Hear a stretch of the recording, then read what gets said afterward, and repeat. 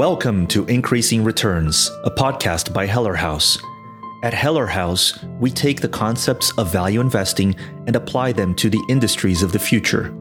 I'm your host, Marcelo Lima. Increasing Returns is for informational purposes only. Heller House most likely holds positions in securities mentioned. I hope you enjoy the episode, and if you like what you hear, follow me on Twitter at Marcelo P. Lima and subscribe to our email list at hellerhs.com.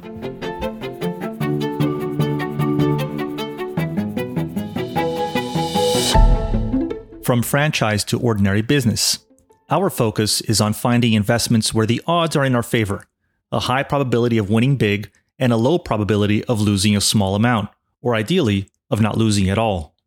These investments come in many flavors. A bond issued by a corporation trading at a wide discount to par, where our analysis of the business indicates an ample margin of safety.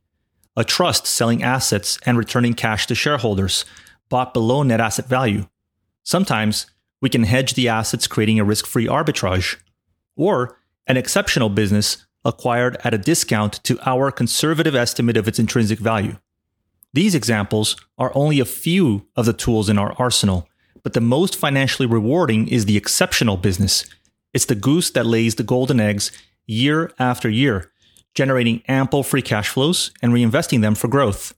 If the price remains below the company's growing intrinsic value, we can compound our investment for years without having to sell. This delays capital gains and taxes and achieves what Charlie Munger aptly calls sit on your ass investing. So, what exactly constitutes an exceptional business? Let's use an extreme example to make the point. The world's most exceptional business would be one that 1. Has no employees, 2. Has no competitors, 3. Generates ample excess cash not required in the business, and 4. Can reinvest those free cash flows at high rates of return. Obviously, there aren't many of these types of businesses lying around, but this list is useful as a guide for what to look for. One way to conceptualize these attributes is to look for what Warren Buffett calls franchises instead of businesses. An economic franchise, Buffett explains, arises from a product or service that 1. Is needed or desired, 2. Is thought by its customers to have no close substitute, and 3. Is not subject to price regulation. In addition, a franchise can tolerate mismanagement. Inept managers may diminish a franchise's profitability, but they cannot inflict mortal damage. In conversation with his friend Bill Gates, Buffett termed these businesses ham sandwiches because even a ham sandwich could run them. Buffett joked that in the 60s and 70s, if you owned a network TV station, it was such an easy business, even your dumb nephew could manage it. In contrast, a business earns exceptional profits only if it is the low-cost operator or if supply of its product or service is tight. Even a smart nephew might have difficulty doing well. Around the time Buffett wrote these words, the year was 1991, the ground under the media industry began shifting. As Buffett explained, the number of both print and electronic advertising channels has substantially increased, he wrote. His large holdings in media, capital cities ABC, The Washington Post, and Buffalo News, were losing pricing power in advertising because of this fragmentation. With the benefit of hindsight, this trend looks obvious. However, 1991 was years before the internet became a household name. Official statistics began in 1990, and by 1991, less than 2% of the US population was online. The internet was growing exponentially, but from a small base. Had Buffett understood the trend, he could have perhaps imagined the advent of the platform businesses that would finally push a stake through the hearts of the traditional media companies, Google and Facebook. Later in his 1991 letter, Buffett notes that these developments began transforming former franchises, the newspaper and media companies he loved, into mere businesses. Today, this metamorphosis from franchise to business is manifest in many other industries, such that the franchises of yesterday are unlikely to remain franchises in the future. Because the value of a business is determined by its future cash flows, we must therefore attempt to peer into the future and focus our efforts on the franchises of tomorrow. As an aside, I should note that with changes in industry structure, it's possible for lousy businesses to turn into strong franchises. One example is the railroad industry. Railroads began operation in the United States in the early 19th century and didn't enjoy sustained profitability until over a century later, following the Staggers Act of 1980. The industry consolidated, and today each of the 4 Class 1 rails in the US is extremely profitable and has a strong competitive moat. In this case, Buffett did understand exactly what was happening, and in fact acquired BNSF, one of the Class 1 railroads.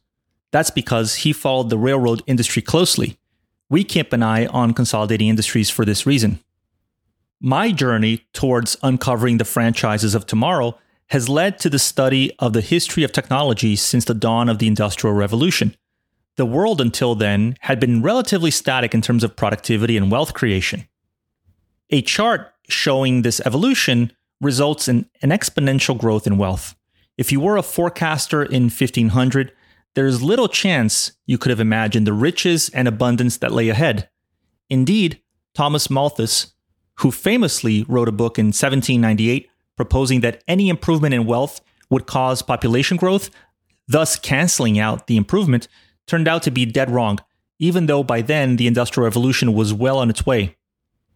If today's pace of change can seem quick, imagine how our ancestors felt at the start of the exponential curve.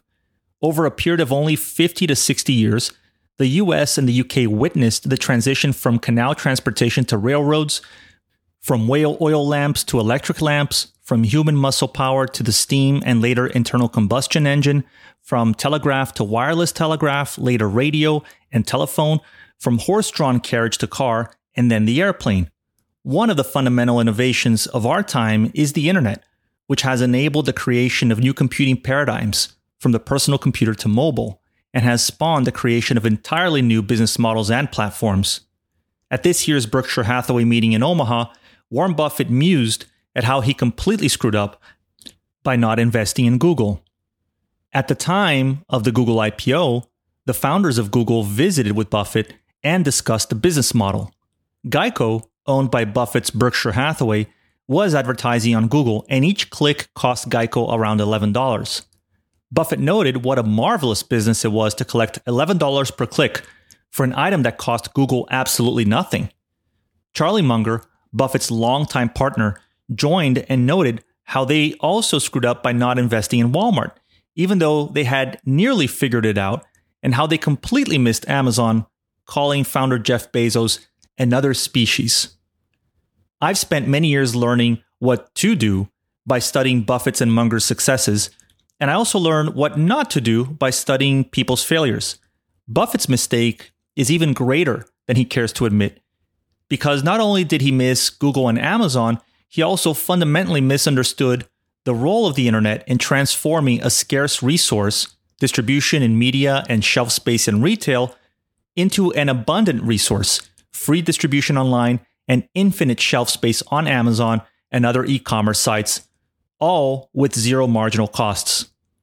This shift has upended the media and retail industries and more recently began eroding the brand equity of the consumer product companies Buffett has invested in for many decades. It's tempting to believe, indeed, I do believe this, that if Buffett had paid attention to and studied the rise of the internet when its penetration was still very low in the early 90s, perhaps with the same attention he paid to railroads, he could have made better investment decisions over the subsequent 25 plus years. The traditional formula for building brand equity in the 20th century relied upon the power of broadcast media and the scarcity of distribution. In order to reach customers, brands would advertise on primetime TV or newspapers. There were few broadcast TV channels and one, maybe two, newspapers of interest per household. The brand owners would further exercise their power by controlling scarce shelf space and end caps at local grocery stores. It was, in a way, a closed system. Turn on the TV, watch a commercial for Tide, buy Tide at the local supermarket, rinse and repeat, and profit flowed to the brand owner, in this case, Procter & Gamble. The advent of the internet broke this closed loop. A cornucopia of entertainment options drew attention away from traditional broadcast TV slowly and completely unbundled newspapers swiftly. Buffett likes to reminisce about his teenage years delivering newspapers for Washington Post and still challenges, at the age of 87, visitors to the annual meeting to a newspaper tossing contest. You must roll the newspaper yourself, no rubber bands allowed. Distribution was also the scarce resource for newspapers. The difficult part was taking the integrated editorial and advertising product and putting it in the hands of paying customers. The internet made the marginal cost of distribution zero. No more boys on bicycles tossing newspapers.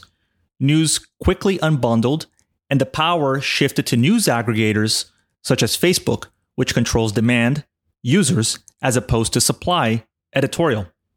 The rise of cheap computing infrastructure, Amazon Web Services, enabled anyone with an idea to have access to world-class computing power, storage, and web hosting without having to hire teams of engineers or buying expensive servers. Well-oiled attention-catching platforms such as Facebook, Instagram, and Twitter with self-serve advertising platforms meant small brands could all of a sudden target customers with precision. Upstart brands could also garner followers by posting videos on social media, building brand equity without having to resort to the expensive TV or newspaper advertising of the old days. The poster child for this was Dollar Shave Club.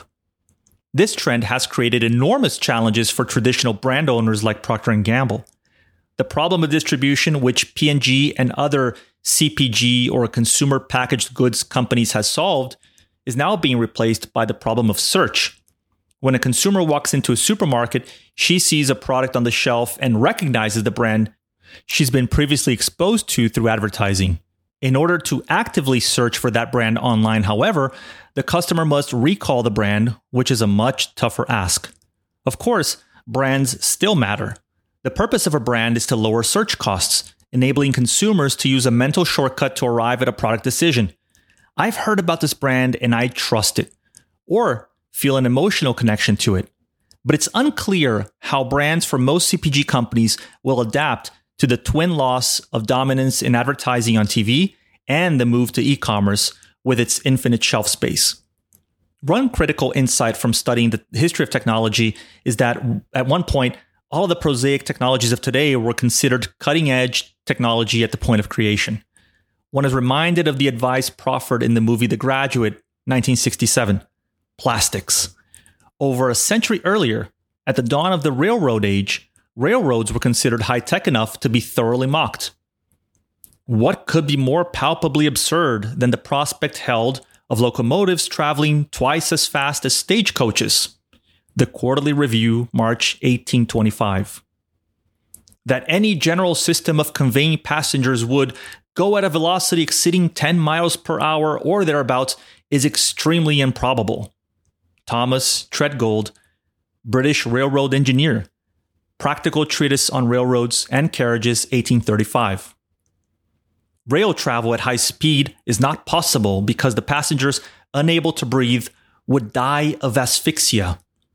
Dr. Dionysius Lardner, professor of natural philosophy and astronomy at University College London. Yet, many of the high-tech wonders of yesterday have become the franchises of today. Buffett, the railroad investor, is a high-tech investor. He's just nearly 2 centuries behind. To be sure, there were many more high-tech wonders than those that survived. We forget about all the promising high flyers that never made it. Yet we can certainly see in some of the established high-tech leaders of today all of the elements of an enduring franchise. One argument frequently espoused by traditional investors like Warren Buffett against investing in technology is that it's a fast-moving field with great risks of disruption. Commentators who agree with this position will point to episodes such as the demise of Nokia, once the leading handset maker, as an example of what can happen to an incumbent that is challenged by an upstart, in this case, Apple's iPhone. The irony of today is that all the seemingly boring and stable businesses, and indeed many franchises, are either under assault or soon will be by current or emerging technologies. Here is a short list of what's happening or likely to happen in the coming years. The rise of the internet destroyed the very profitable and stable businesses of newspapers, an industry Buffett and Munger spent years studying and investing in. The rise of Google and Facebook and the resulting shifts in the attention economy has completely upended the advertising industry, hurting traditional ad agencies and their customers, TV networks and CPG companies, among others. The rise of Amazon is dramatically impacting the retail industry, has already bankrupted many traditional bookstores, and is affecting adjacent industries in groceries, logistics, UPS and FedEx, through Amazon's own vertical integration efforts, media, music and video, and most recently, pharmaceuticals. New developments such as electric and autonomous vehicles could in turn make railroads less profitable through truck platooning, completely upend the economics of car dealerships, which earn most profits through repair and maintenance, and destroy the economics of car insurers such as Berkshire's Geico. Autonomous cars won't crash nearly as often. Blockchain technology could disrupt traditional financial service providers, most obviously title insurance. Putting the entire chain of title for a property on a secure and decentralized database obviates the need for insurance. What is most susceptible to disruption after all? Traditional or new technologies? I think the answer is that this is the wrong question to ask. The right question instead is, which businesses and industries will have growing earnings and widening moats over the next 10 to 20 years? And on the other hand, which ones will be facing increasing headwinds in the years ahead? Today, it is clear, for instance, that the future will have more e-commerce, not less. So as an investor, on which side of that trend would you rather be? This is the fundamental problem with the argument against investing in technology. By ignoring technology, one risks being blindsided by it. From Buffett's 1993 letter to investors. For example, a business that must deal with fast-moving technology is not going to lend itself to reliable evaluations of its long-term economics. Did we foresee 30 years ago what would transpire in the television, manufacturing, or computer industries? Of course not. Nor did most of the investors and corporate managers who enthusiastically entered those industries. Why then should Charlie and I now think we can predict the future of other rapidly evolving businesses? We'll stick instead with the easy cases. Why search for a needle buried in a haystack when one is sitting in plain sight? It's time to apply Munger's advice, borrowed from the algebraist Jacobi. Invert, always invert. It's quite possible that the needles in plain sight, the easy cases, are the tech franchises of today, and that the businesses that don't lend themselves to reliable evaluations of their long-term economics are the stable businesses of yesterday. Needless to say, I have been putting an enormous amount of time and effort into figuring out who are likely to be the winners and losers of this ongoing shift, where we can invest with a margin of safety, and which franchises will turn into mere businesses and vice versa. Note, this post is adapted from our Q3 2017 letter to investors. To access our letters, please register or log in on our website. Thank you for listening to Increasing Returns by Heller House. For more information on what we discussed in this episode, check out the show notes. If you like this episode, please consider rating it on iTunes and leaving a review. This helps others find the show. We'll see you next time.